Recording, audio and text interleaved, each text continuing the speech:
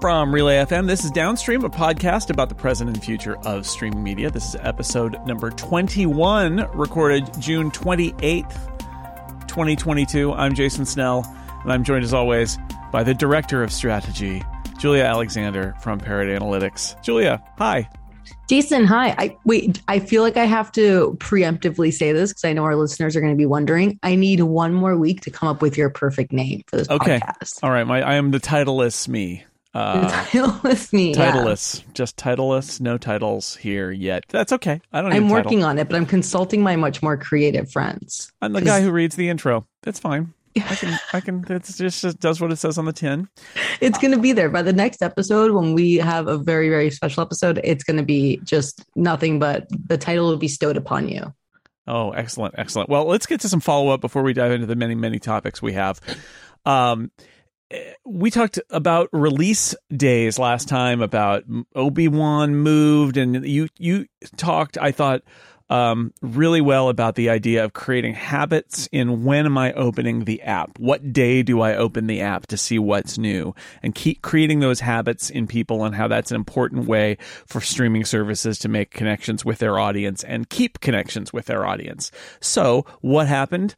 Umbrella Academy came out on a Wednesday on Netflix, which is not their usual day. And you tweeted, it's a smart play to move big TV shows to non-Fridays as the studio film side shifts strategy to have fewer but bigger titles. I imagine having TV on another day would get multi-week use, but without proper communication, I imagine many people will still assume it comes out on Friday. What do you think about this? Obi-Wan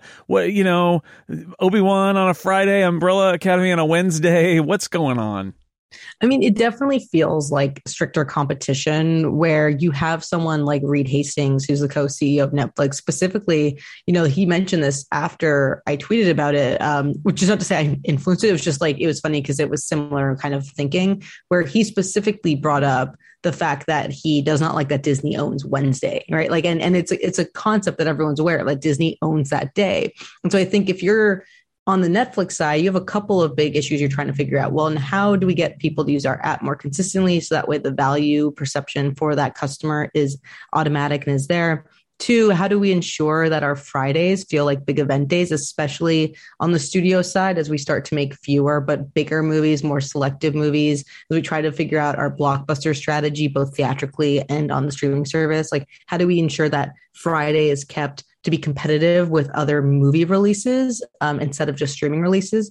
And then three, you want your TV shows to kind of find more space. And the way to find more space is to have them land on different days. So a show like Umbrella Academy that is going to have a similar audience base as an Obi-Wan or as a Ms. Marvel, going up on a Wednesday and potentially taking away some of those eyeballs from Disney is really strong. But exactly what we're talking about, it's really difficult because Netflix has spent the last 6, 7, 8 years really, getting people into the mindset of there is new stuff on Friday. I really only open Netflix on Fridays, because I know something is going to be there. I know that's when new stuff comes out. So, I'm extremely clued into this universe, as are you, Jason. And I didn't know that Umbrella Academy was coming out Wednesday. I genuinely thought it was, I saw a friend tweet it, Alex Zalban, who works at Decider. I saw him tweet, which are you going to watch first tomorrow? And Umbrella Academy was in this poll on Twitter. And I was like, Umbrella Academy doesn't come out tomorrow. And I looked at it and I was like, oh, no, yep, it absolutely does.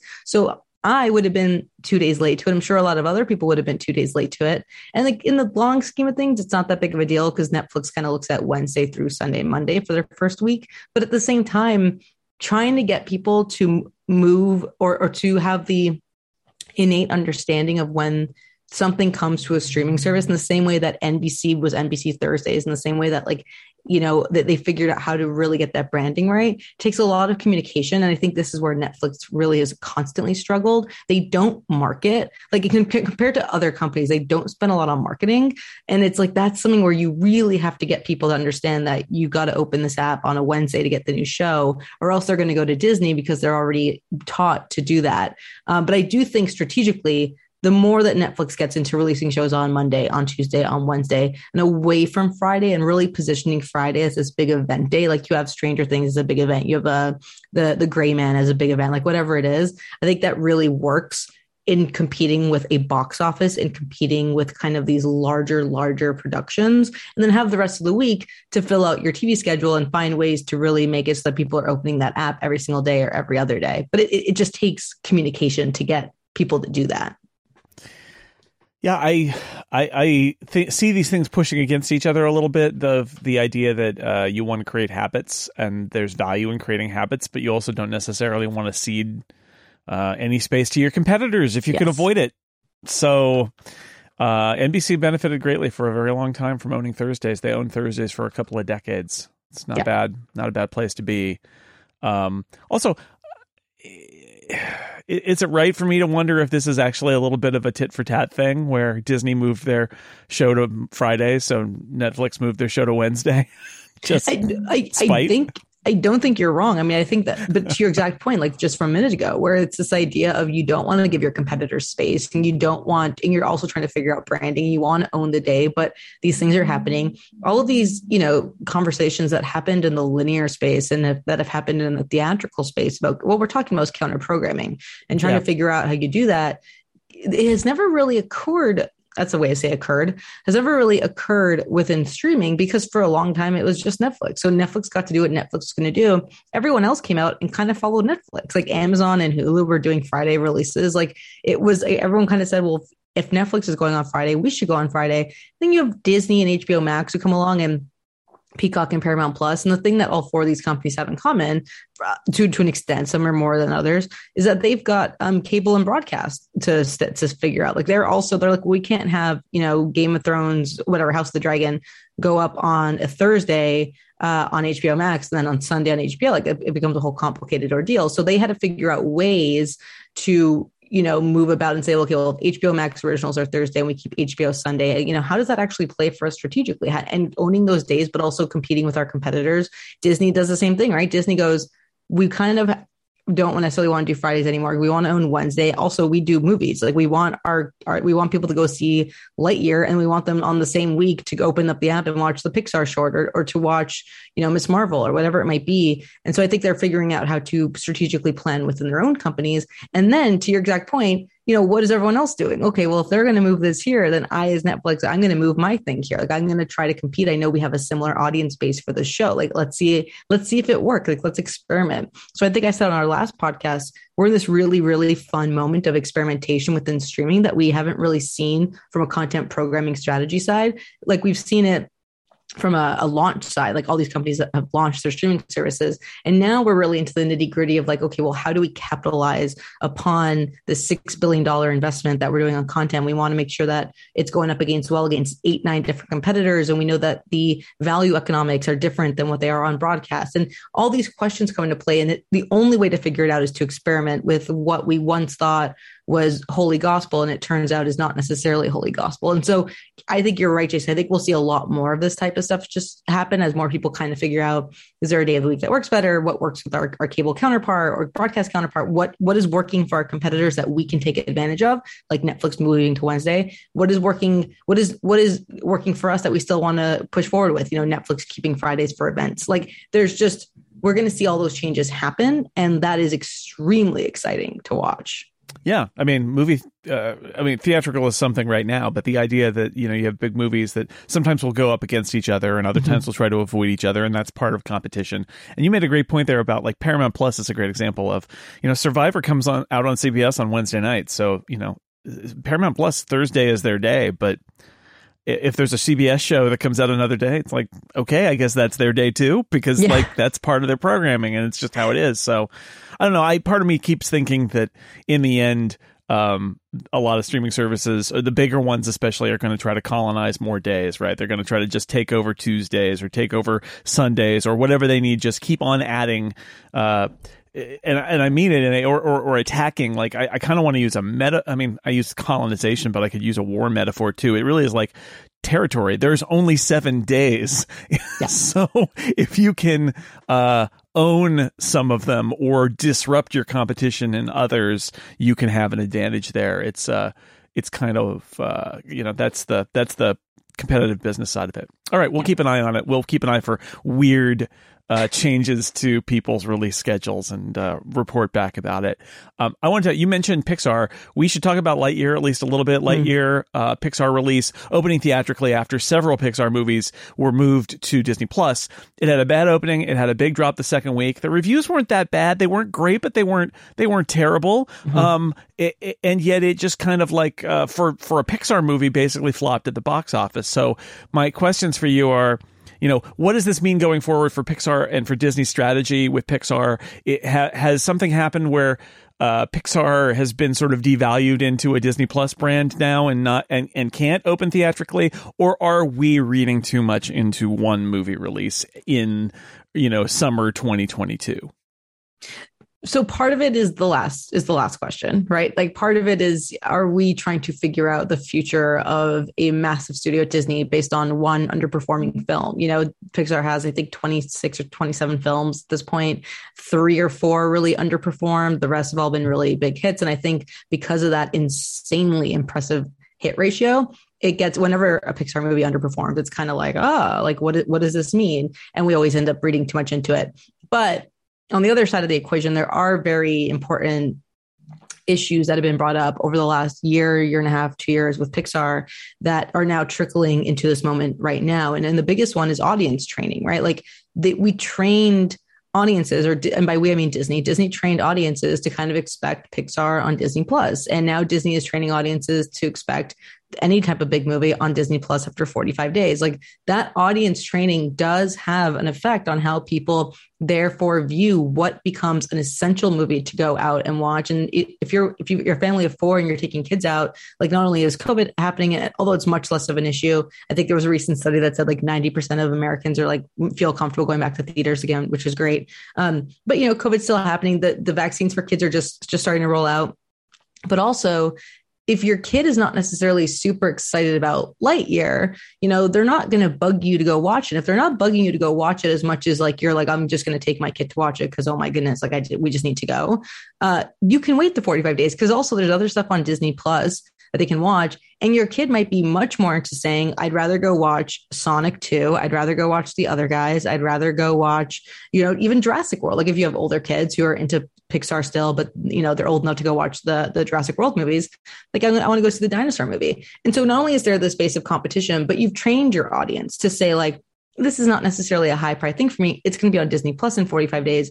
I can just wait. So because the movie was kind of difficult to market. Like people were like, well, this is Buzz Lightyear, but it's not, it's not Tim Allen, Buzz Lightyear. It's not really a Toy Story movie. It's like somewhat related, but also not. Like no one really understands what the movie's about.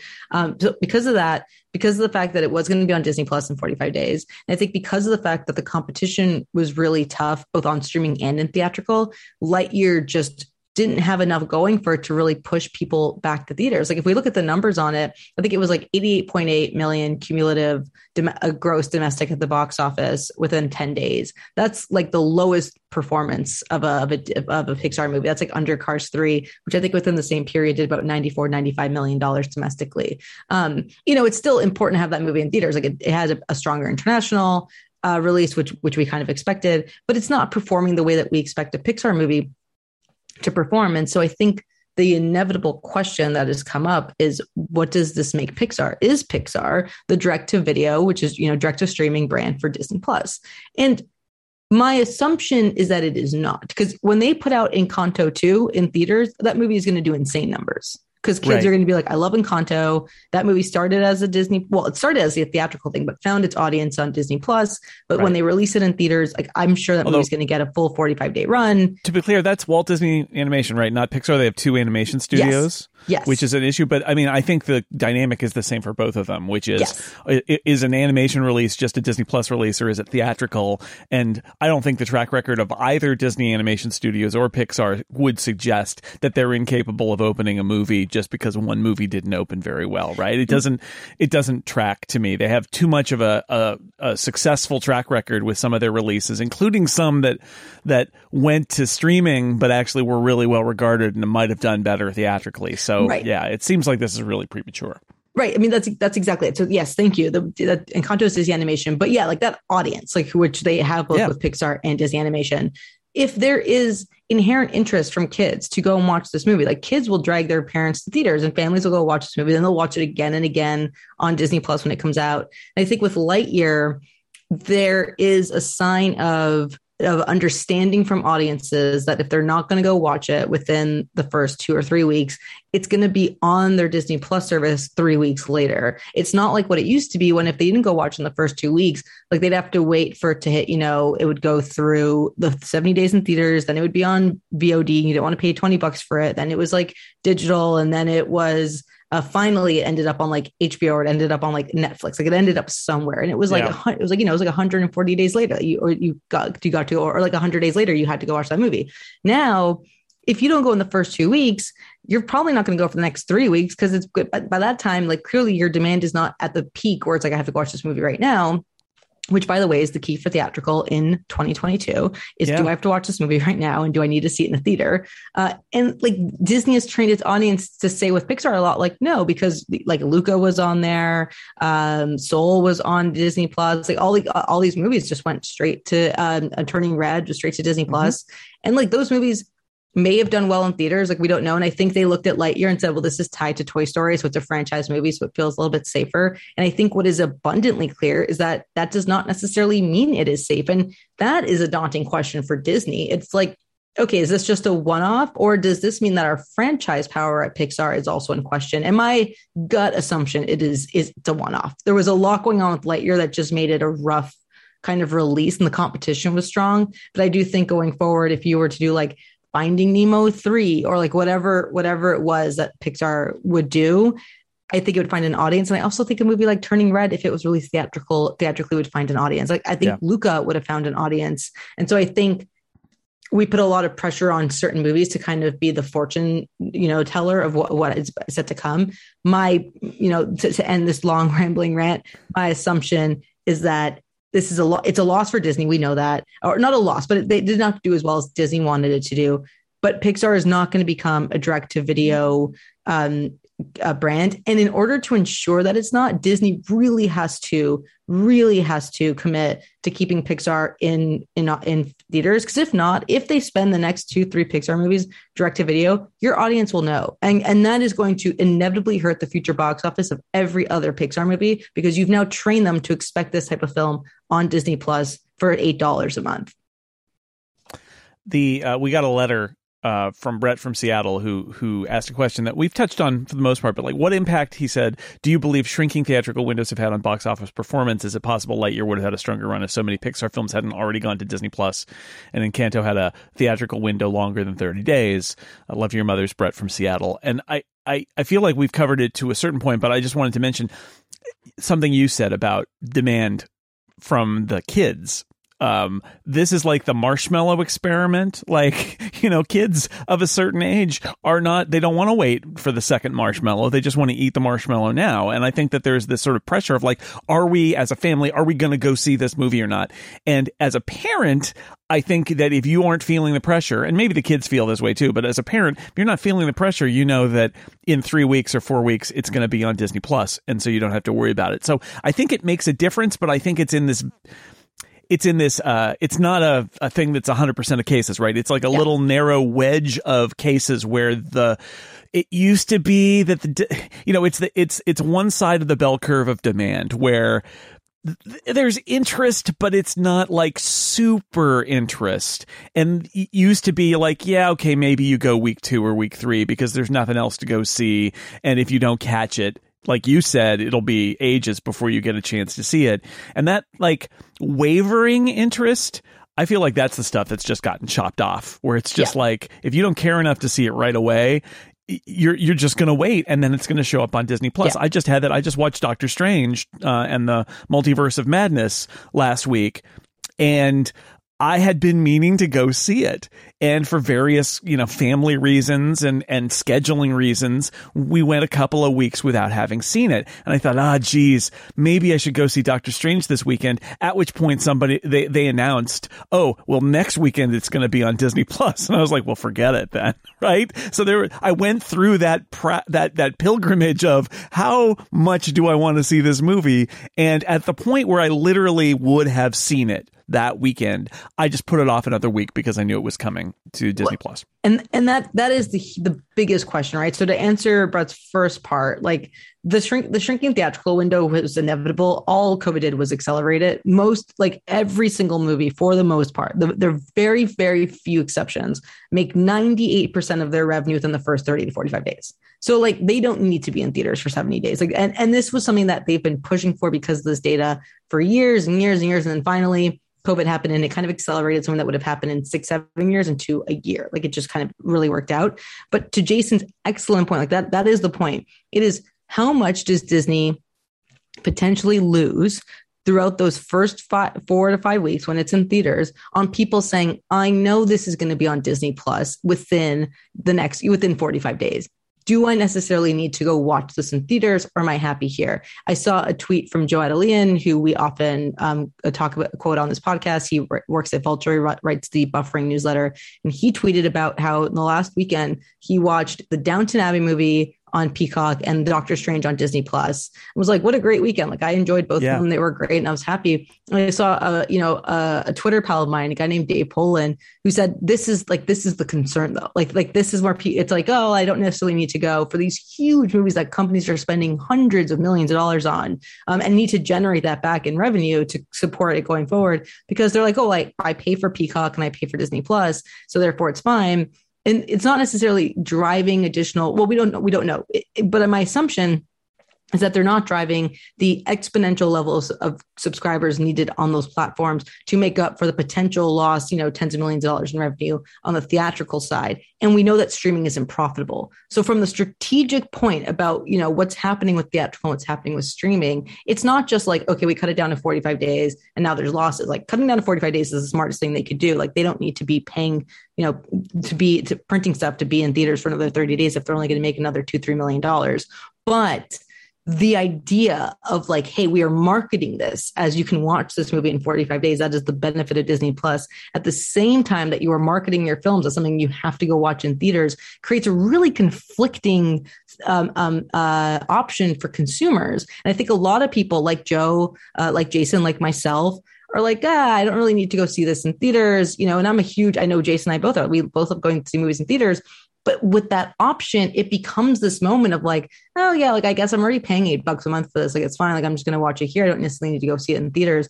And I think that is where you'll see a lot of the analysts and the distribution teams and the strategy teams and the finance teams really try to figure out, is this more harmful than good? Or if we look at the long run, if we project over the next 5 years, do we get to a point where having these movies 45 days on the streaming service is both profitable for us on the streaming side and filmed at theatrically continue to be profitable? And how does that look for us?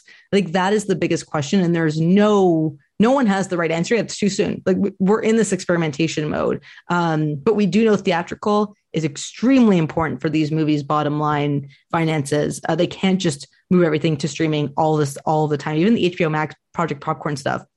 And Jason Kyler was very, very upfront about being like, this is like, in 2021, we're going back to, in 2022, we're going back to theaters. Like we're going to have these movies in theaters for 45 days and they're going to HBO Max. They need to be there. But what has changed is the consumer behavior. And if that isn't irrevocable change, now there's questions about like the very foundation of economics in Hollywood.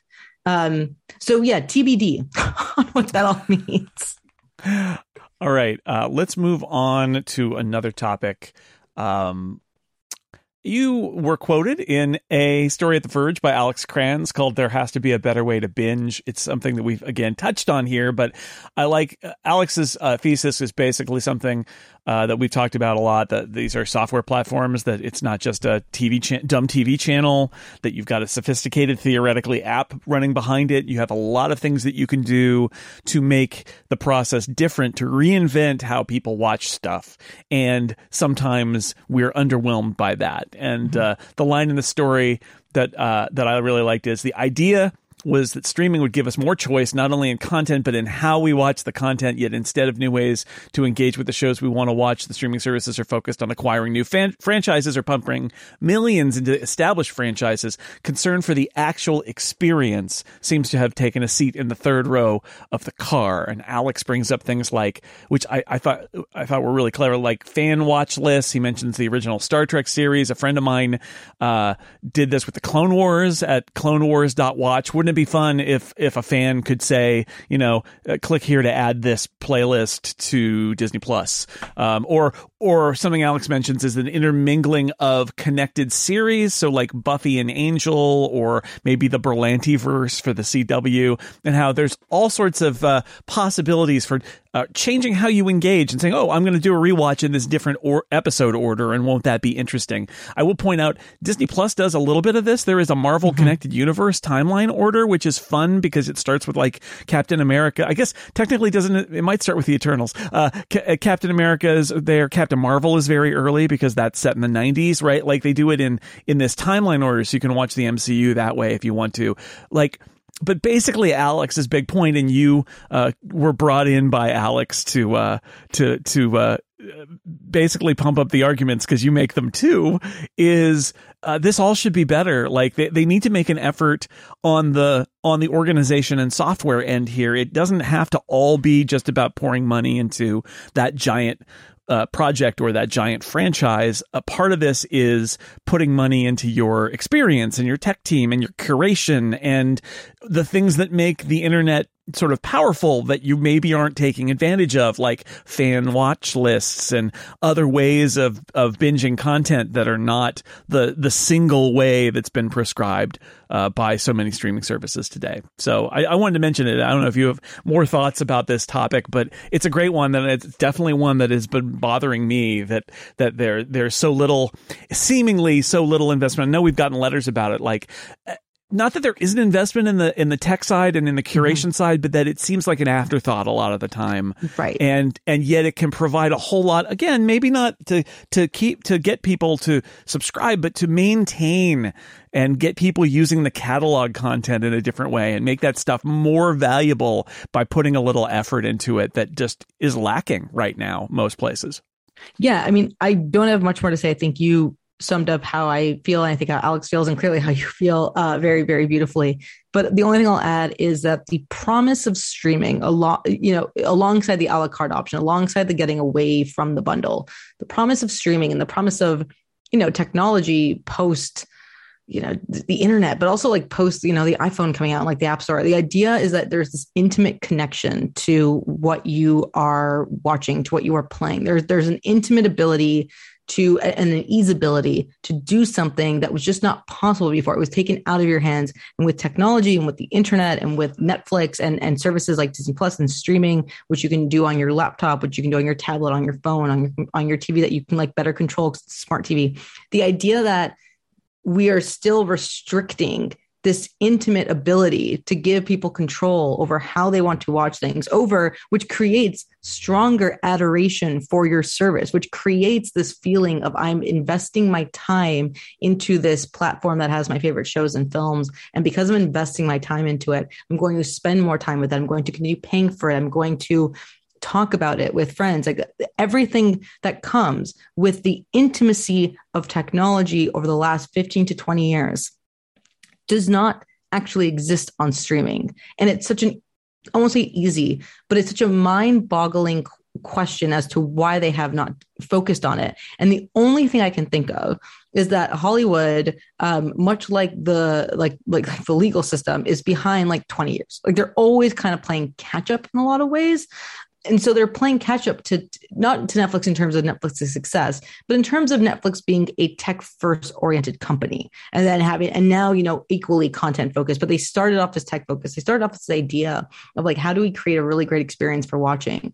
And now the thing they have to catch up to is YouTube and TikTok and Twitch. Like now what they have to catch up to is like, I want to feel this control. I want to feel this sense of intimacy. I want to feel this sense of ownership over this thing I'm paying for, because it's so easy to do with our technology these days. And because I'm used to it on all these different other apps that are also content and entertainment based apps.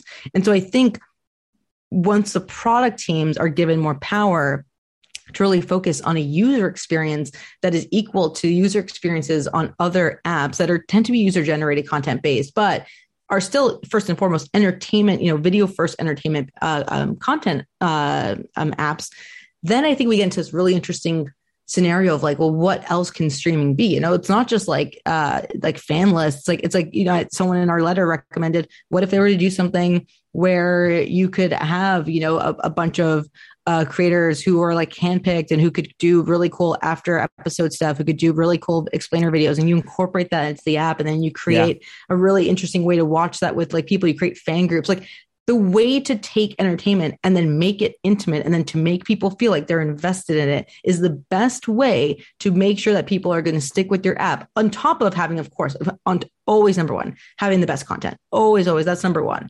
But then you have to have the delivery and the creative stuff for users to feel like, okay, this is something special in a world where there's a lot of ways to watch a lot of different things. Like, at the end of the day, what they want is access to the shows, but then they want to be able to order it in a certain way. They want to be able to queue stuff up. They want to be able to organize it into a playlist. They want to be able to share a playlist with their friend. If you're going to, hey, you're coming over for movie night, you got to watch these 3 shows from this episode, or from these 3 shows and like these 2 episodes, and it's really going to help set the mood. Like, being able to do what Spotify does. The fact that you don't have that on Disney Plus or Netflix, like, all these things are just really bizarre to me. The only answer I have is that they're still focused so hard on figuring out the content is right and how to deliver that content without insane buffering issues, that it's like, yeah, we'll get to these things. Like, eventually, like, these are on our list, but we're in triage mode. Like, we're just going through what we need to be going through.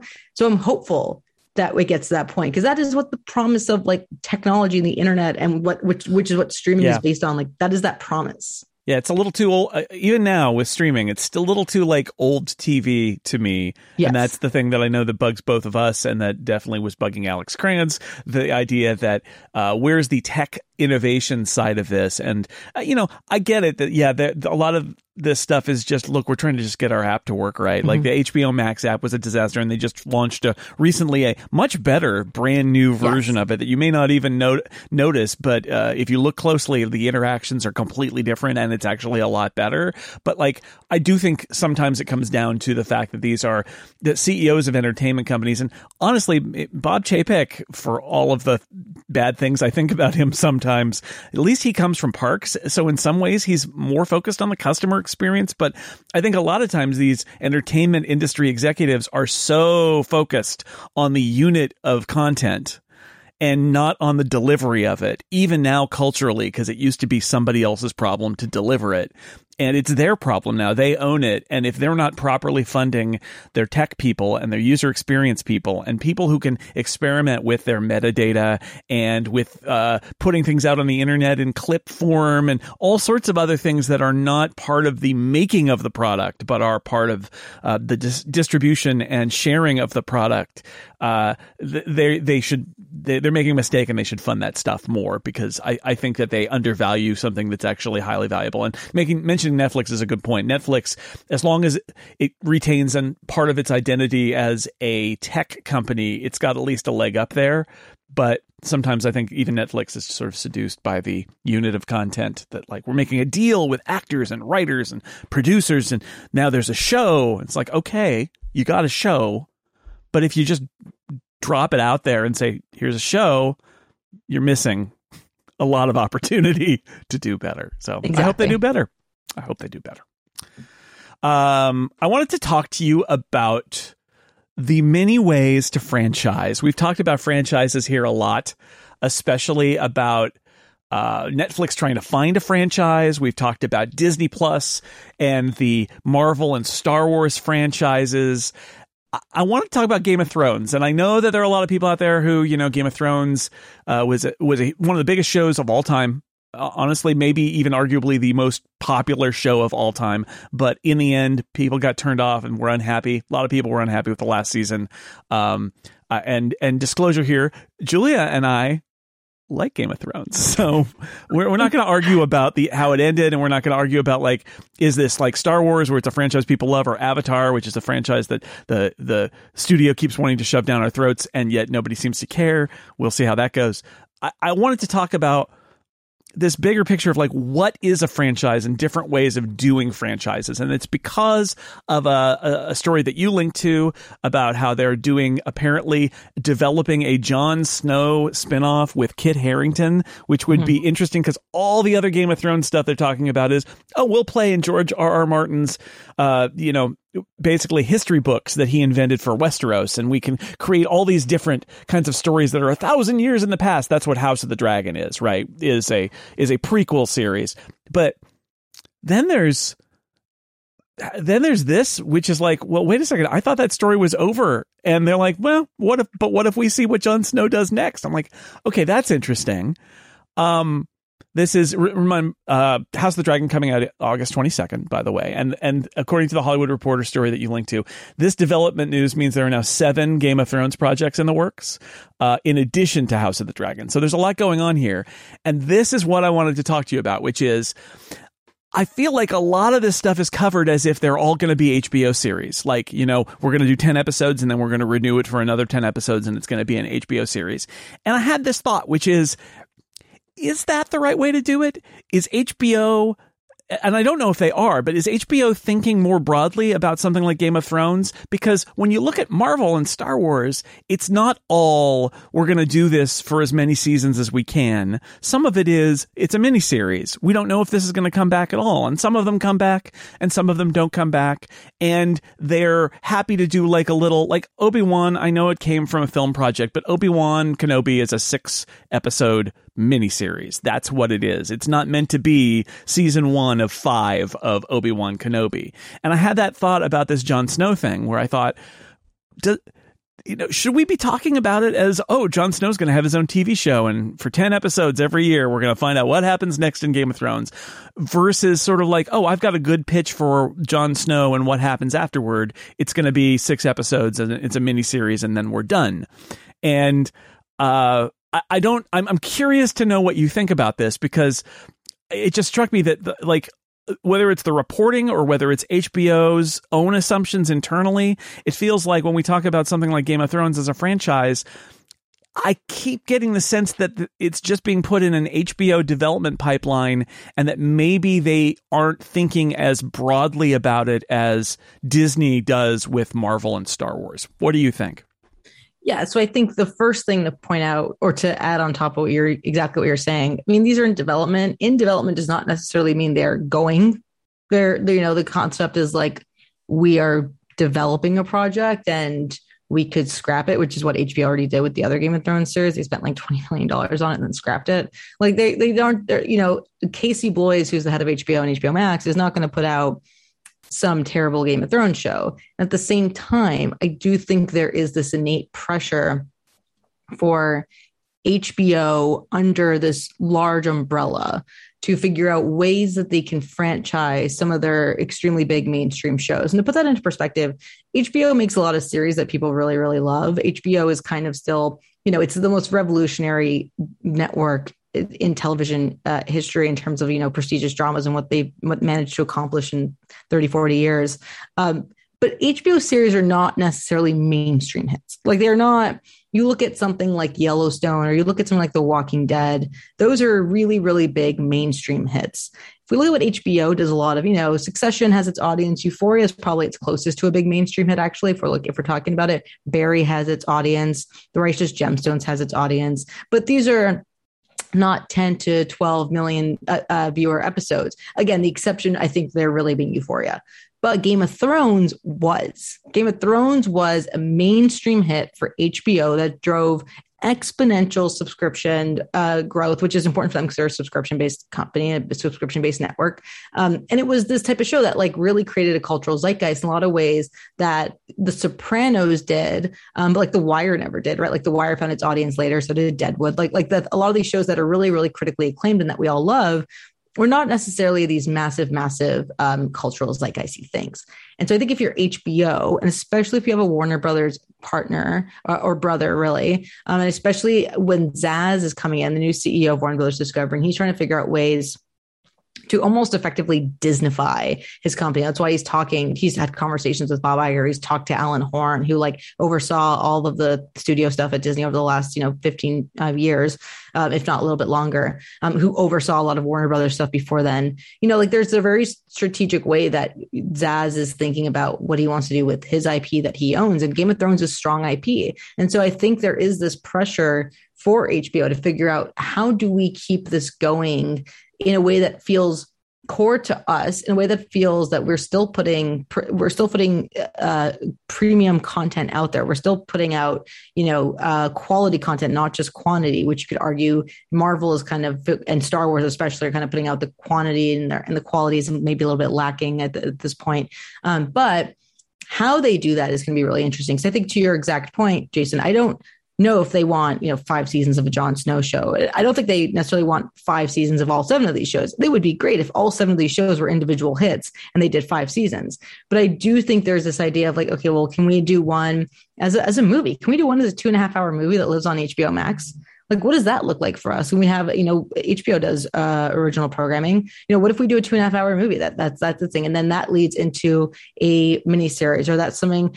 What if we did an actual film that we released with Warner Brothers in theaters? Or what if we did, really cool Game of Thrones branded documentary style thing, like whatever it might be. I think the question of like, what if we do an animated show, like an animated Game of Thrones show, in the same way that Star Wars Visions had, it's animated. It was an anime series for Star Wars, and that found an entirely different audience. And as we've talked about Clone Wars with the animation style. So I think all of those questions are much more important than like what characters are they developing, what worlds are they developing. Like, they have the sandbox and they're playing within it. But we don't know is what is the medium that these are going to take place in? What is the genre? What is this TV? Is this a theatrical? Is this a HBO Max movie? Like, how do you brand or branch out to create a franchise without just creating 5 or 6 different TV shows that then gets really overpopulated and really oversaturated and is going to lose part of its audience, because inevitably one of those will just not be great. And then that's a huge ding on kind of what they're trying to build.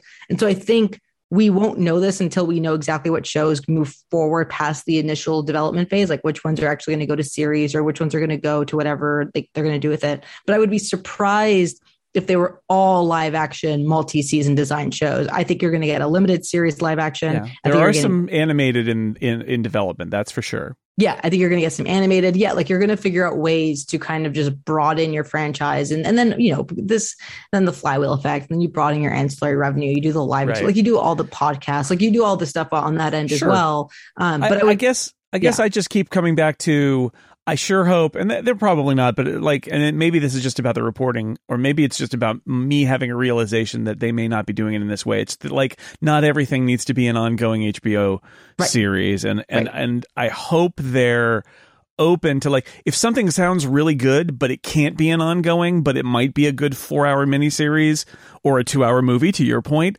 like, green light that thing, right? Like, they don't all have to be. Sometimes I wonder if they're playing the game of, we want to replicate Game of Thrones, so we're going to try to do a series, and if we can get it to work, then we can play it off for 7 years. And it's like, I don't know if that's the right play here. I think there's definitely part of them that's like, we want, a 7-year show if we can do it. But I think you look at something like Obi-Wan, and I think the lesson from Obi-Wan is you can make that a movie, and that movie condensed into 2 hours would have been incredible. Like that would have been the movie everybody wanted, what they would have kept talking about, but they didn't need to make it a 6-episode show. And I think everyone's watching each other and kind of thinking like, well, if that's how they're approaching it, how do we approach a character like a Jon Snow or whomever it might be, a Lannister, like whichever character that we're thinking about. But I do think you'll definitely get one show that they want to be a 7-year show. Like, there's no question. They want to have another hit. Whether or not they get it, who knows? But then I do think you'll get a lot of other smaller, much more limited series or movies, because that's just, Casey Bloys and his team are very smart. They've got a great franchise team over there. They're hyper aware of what's working for Disney and Netflix and Amazon and what's not. And so I think that will help them kind of figure out their strategic path going forward. Also, the development time is really long. House of the Dragon is, I think, very clearly their attempt to replicate Game of Thrones and have a series that can go on for a long time and can run. But when we hear about 7 other projects in development, it's hard to imagine that it isn't a whole bunch of other things, like we hear about 7 different Star Wars things in development or 7 different Marvel things in development, and that they're going to sprinkle it around, because I do think that would be I think you can get better stuff there, because as you said about Obi-Wan, which I enjoyed, but it did feel like very kind of weirdly paced and very much like a 2-hour movie that had been blown up into a 6-hour miniseries. That same time, as a kid who loved watching TV, one of the things about the late 70s and early 80s, when I was very impressionable as a TV watcher, was the rise of the miniseries. Miniseries became a big thing on networks. And what was interesting about it was another way to do storytelling on TV that hadn't really been done for a long time, at least on American TV. And it was this moment that was kind of exciting, because it was like, oh, they found a different thing they could do. And then it kind of petered out after a while, and not all of it was great, but some of it was really fun and good and interesting. And that's what I think of when I think of something like Game of Thrones, or what Marvel and Star Wars are doing, which is the fun thing here is thinking outside the box. It was a lot easier when everything was an hour or a half hour, right? And it was a comedy at half an hour, or drama at an hour. And then eventually things got like a little muddy, but it was still also pretty easy. And now with streaming, it's like literally you could do whatever, guys. You could do whatever. So think big picture. Don't allow yourself to be put in that box, because if you've got a franchise that you believe in and there's a feature idea or a miniseries idea, then go for it, right? Like, it doesn't all have to be in that same kind of like HBO prestige cookie cutter TV series box. And I hope that they're doing that. And you're right, Casey Bloys is really smart and good at this, so I imagine they are. But anyway, House of the Dragon, August 21st. Jon Snow thing later, maybe? It's still just in development, but I guess they needed to get Kit Harington to sign on, because otherwise they can't make that show. So he's like, all right, I'll do it if you make it. And I guess we'll see. I think a lot of the story is going to be told by how people react to House of the Dragon, right? Like, I mean, if that's a complete bomb, then maybe they say, oh, never mind. But we don't know, and we won't know until starting in late August. Wow, Game of Thrones. Can't even believe I'm talking about it. All right. It's time for Sports Corner, a segment that somehow I introduced a while ago and is back now. We need audio for this, Jason. We got to give you like a sport, like it's like a Sports Corner. Well, and then it's just, It should be my friend Tony Sindelar saying, hey, I invented Sports Corner, because I did sort of steal this from Tony. He's not the originator probably, but I think he inspired me. So thanks, Tony. Got some sports stuff. So we mentioned last time NESN, New England Sports Network, going over the top. And so Red Sox fans who are cord cutters will be able to just pay for NESN and watch Red Sox and Boston Bruins games. We got some feedback. Several people wrote in to point out that in Canada, Sportsnet is actually available the same way. And so you can watch the Blue Jays directly as a cord cutter. I feel like it's different. One, I guess the story really was the first time in America, in the United States, and not necessarily for Canada. But the other thing is, I don't know, the Sportsnet thing doesn't quite feel right. And you're Canadian, so you can tell me. It doesn't feel quite the same, because that's a totally vertically integrated system, right? The team, the cable company, and the channel are all owned by the same company. So, like, it's Rogers. So, it's not quite the same as, oh, geez, we can't do this because we owe the cable company. Oh, wait, we are the cable company. Well, what does the team think? Oh, we are the team. So it's not quite the same. Yeah. Yeah. The whole the media space and the sports space in general in Canada is just like owned by two companies. And so it's not the same at all when you compare it to the United States. That's just a smorgasbord of rights and owners. However, listener Kevin wrote in to point out that Bally Sports is now joining NESN in the over-the-top regional sports network thing. This is interesting. Initially in 5 markets. We'll link to the TechCrunch story in the show notes. 5 markets. They will be streaming Kansas City Royals, Milwaukee Brewers, Miami Marlins, Detroit Tigers, and Tampa Bay Rays. There are 14 other Sinclair owned Bally Sports markets that this is not taking place in. And I think that says something about the specificities of each of their contracts, which, about this with teams and with the RSNs and the cable companies in those local markets. This is all about those relationships, but it is another case where we now have fans of, I guess, 7 Major League Baseball teams, if they have no traditional cable service, can pay somebody to stream all of their baseball games. Well, all with an asterisk for all the ones that are locked out because it's on Apple or ESPN or something. Mm-hmm. And the other angle I wanted to mention here, and we mentioned it before, that the story in TechCrunch is very specifically calls out the idea that this is in many ways a reaction to the acronym that I never get right, but I wrote it in the show notes this time, which is VMVPDs. These are it's YouTube TV and Hulu Plus Live TV and Sling and mine that I use, which is Fubo. They are virtual multi-channel video programming distributors. They're cable companies that come in an app over the internet instead. That's what they are. Mm-hmm. And a lot of them are dropping sports channels. Actually, one of the reasons that I subscribe to Fubo is because Fubo started as a sports streaming service, and so therefore they prioritize sports channels in a way that most of these others are not, because you have to pay per subscriber. It's very expensive, and so a lot of them are dropping them. And the sports channels are like, oh no, how do we get money from these cord cutters if the VMVPDs are dropping us? And the answer is over the top offer that is, theoretically supplemental to your VMVPD, but in truth, I think there's some people who don't want YouTube TV. They really just want to see their, the Kansas City Royals, and this will solve their problem for them. Yes.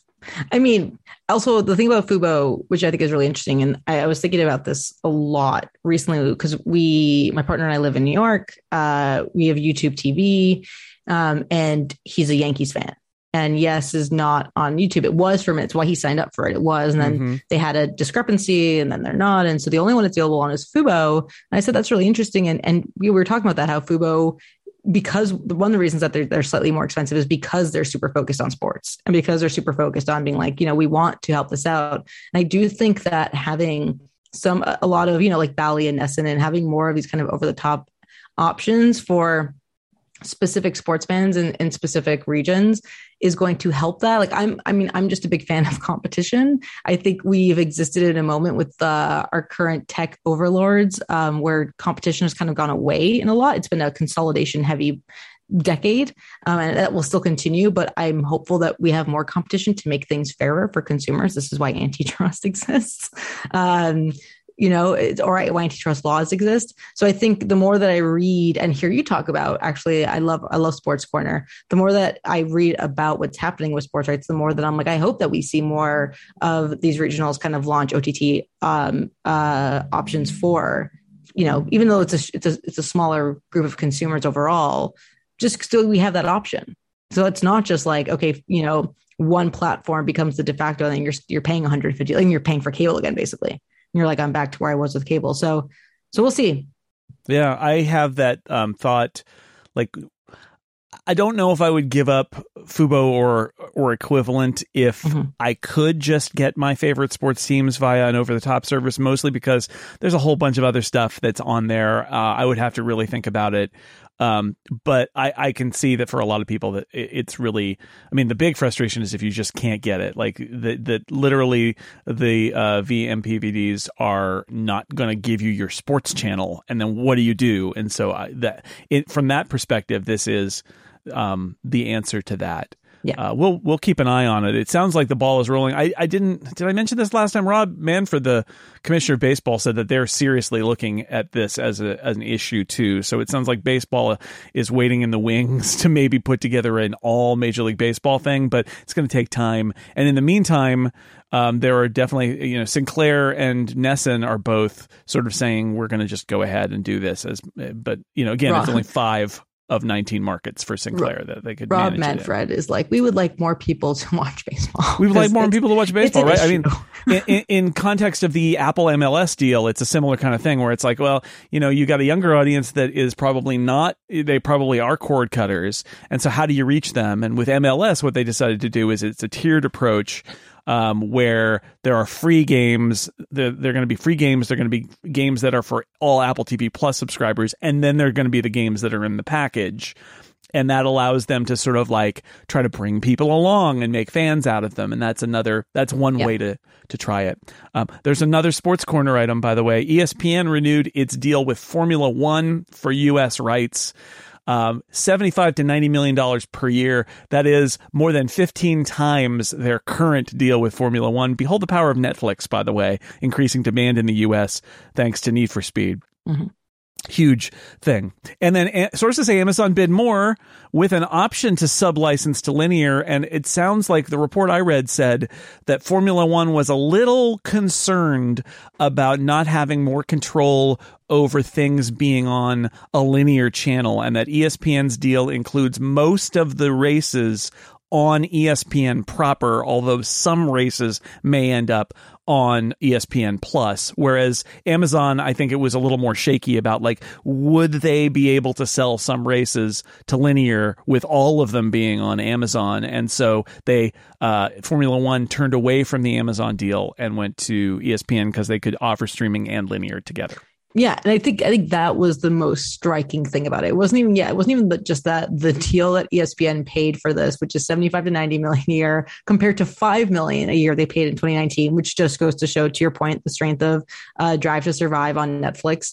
And Netflix also put in a bid for these rights, but I think it was kind of more of a show. I don't think they were serious about grabbing these rights. I think it was kind of like, we want to be included in it to show that we're interested in kind of exploring that opportunity in the headlines. But I think the Amazon thing was the most telling part of that deal making with F1, because I think you have F1 saying, we still want to be on linear. We think we have a huge audience on linear. We think we can grow on linear. And they actually have. If you look at the amount of people tuning into the races, it was like up to 1 million on average per race in 2021, I think, when they were looking at it. And that's that was a huge increase for them. So there is still an audience there. There's still an audience in bars. There's still an audience where they're like, we want to be here. We know that Disney and Comcast and Paramount are the three companies that can kind of say, well, we can put you on basic cable, we can put you on linear broadcast, we can put you on cable. And so you're still going to be able to charge these affiliate revenues, and they're still going to get a cut of it. Like, it's still on the business side of it, it's still a stronger deal for them versus Amazon. If we think about what F1 on Amazon does, it's arguably better for Amazon than F1, right? It is the ability for the Amazon to say, like, well, there is this audience who's super into Drive to Survive, and that audience is going to come to Amazon and they're going to watch along with the F1 crew, but we're not necessarily going to grow it.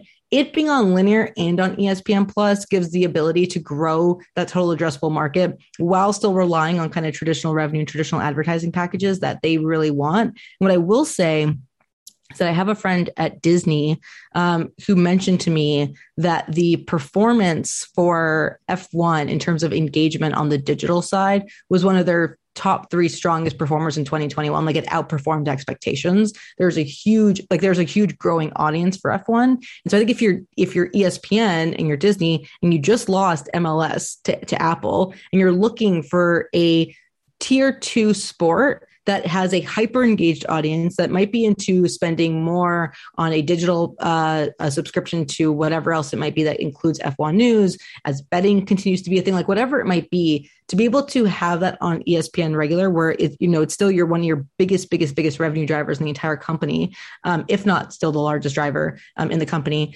on top of being able to bring it over to ESPN Plus, where there's a growing audience on the ESPN Plus side who's interested in F1 and reading about it and watching it, whatever, and engaging with it, whatever it might be.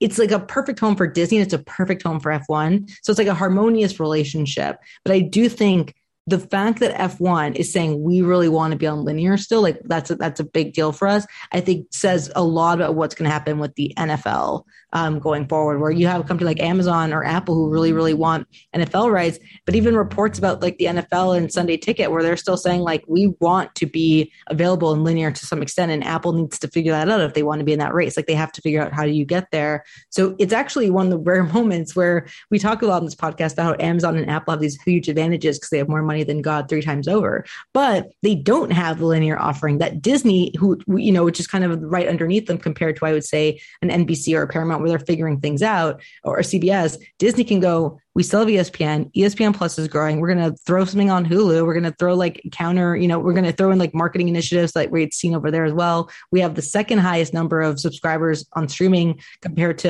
globally, right behind Netflix. And we still have a huge linear and cable base.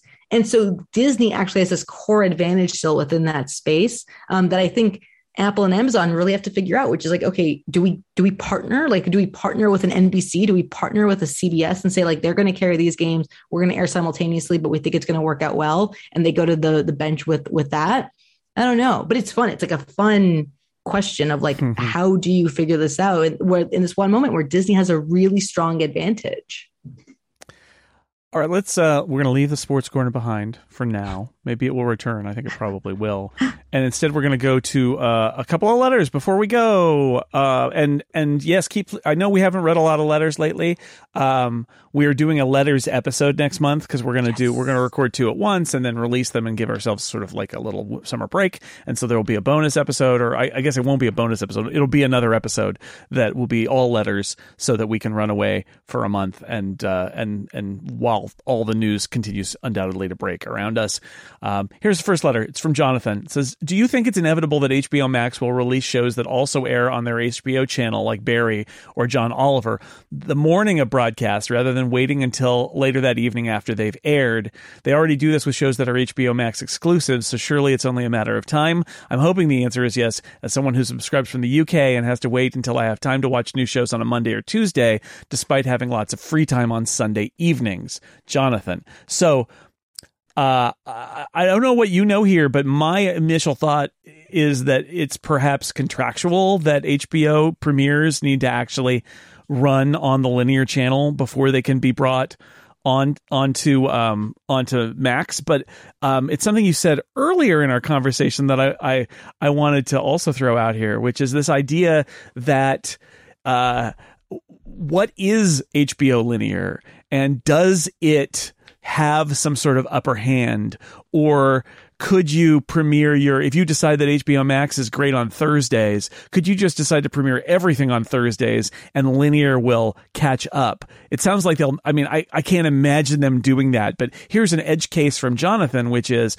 everything else drops at midnight, but they hold Last Week Tonight with John Oliver until it airs on the East Coast on HBO linear.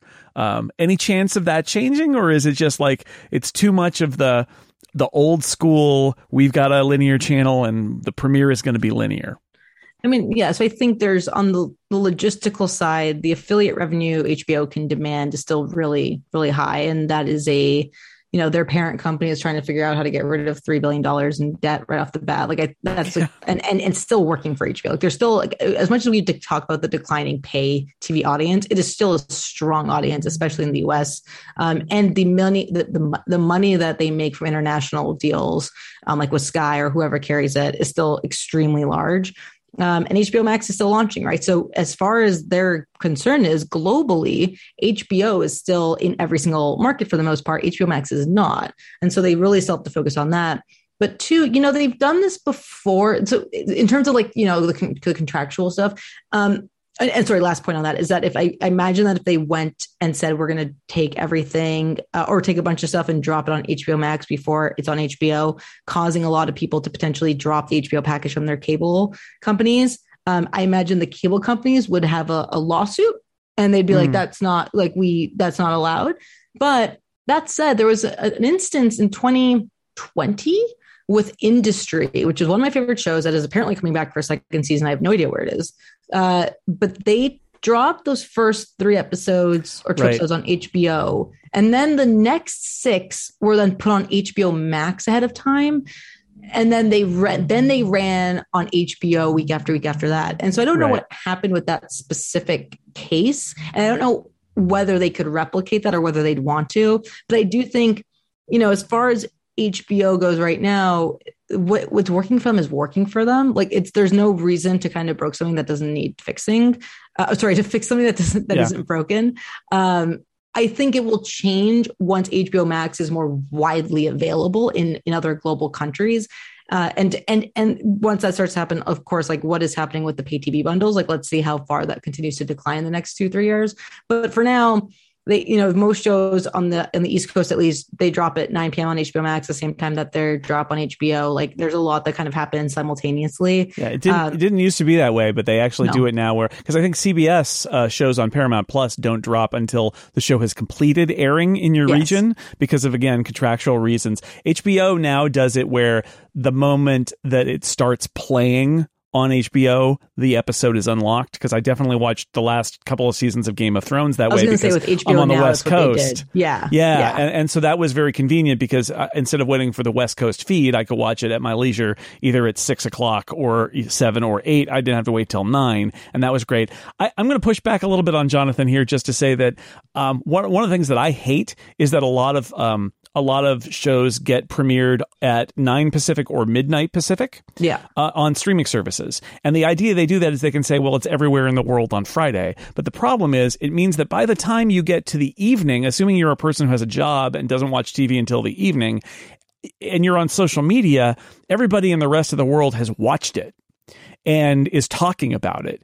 And I, as somebody who is a selfish person in the United States of America, looking at these companies that are headquartered here, I would rather they drop it in prime time, either East Coast or West Coast prime time, so that we get the first crack at the premiere. And what HBO does is that HBO holds it for when there's a big American audience for a release, and that's when it drops. And so if people want to talk about House of the Dragon when it premieres in August, that conversation starts the moment that drops on HBO, not at midnight Pacific when everybody in the US is asleep.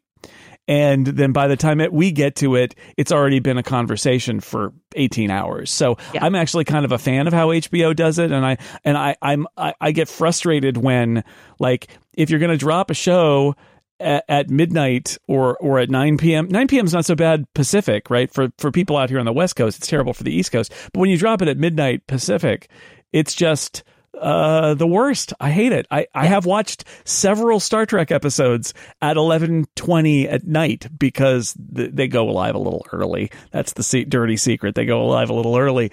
Anyway, so I'm going to be that guy and say, sorry, Jonathan, I actually want more like HBO because I know you've got time on Sunday. I get it. I totally get it. But I would rather those premieres happen when I'm in TV viewing time instead of the next day. One more letter. Ruben writes, Ted Lasso is based on a character created for NBC Sports, produced and distributed by Warner Brothers Television Studios, and released by Apple TV+. I know that studios attached to broadcasters can act separately to their broadcast division, but it seems like Warner Brothers missed out on having Ted Lasso as part of HBO Max. Is this Warner weighing up their different interests and concluding that they would rather make money by licensing the show to Apple instead of having the show on their own streaming service? If that's the case, it seems like they've handed Apple a major piece of intellectual property. Ruben, thank you for writing. I think the story here is maybe that when this deal was made, Warner was in a very different place. And also that this show they may have felt was not a fit for HBO as a brand at that point. That's my guess. I don't know if you know more about the background here, but I think they were a little more arms dealery back then. And not every show is a fit for everybody's own streaming service. I'm sure they're kicking themselves now, of course.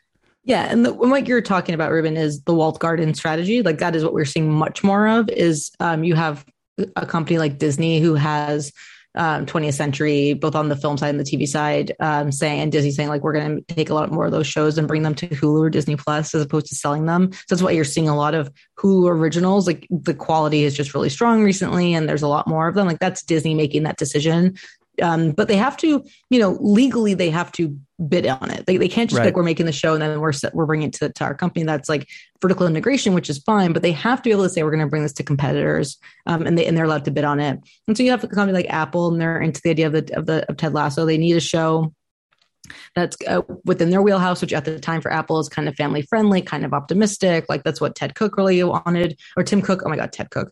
That's what, too many Teds and Tims. That's what Tim Cook, really wanted. And to Jason's point, if you're Warner Brothers Television and the majority of your partners are outside of Warner's, actually, like the majority of who you're selling to is outside of there because it's insanely great revenue you can then bring in, and then your in-house programming team can then say, like, okay, well, we want to use this money to program, to create other content. And that content specifically going to be designed for whoever else it might be, you know, TBS or whatever it might be.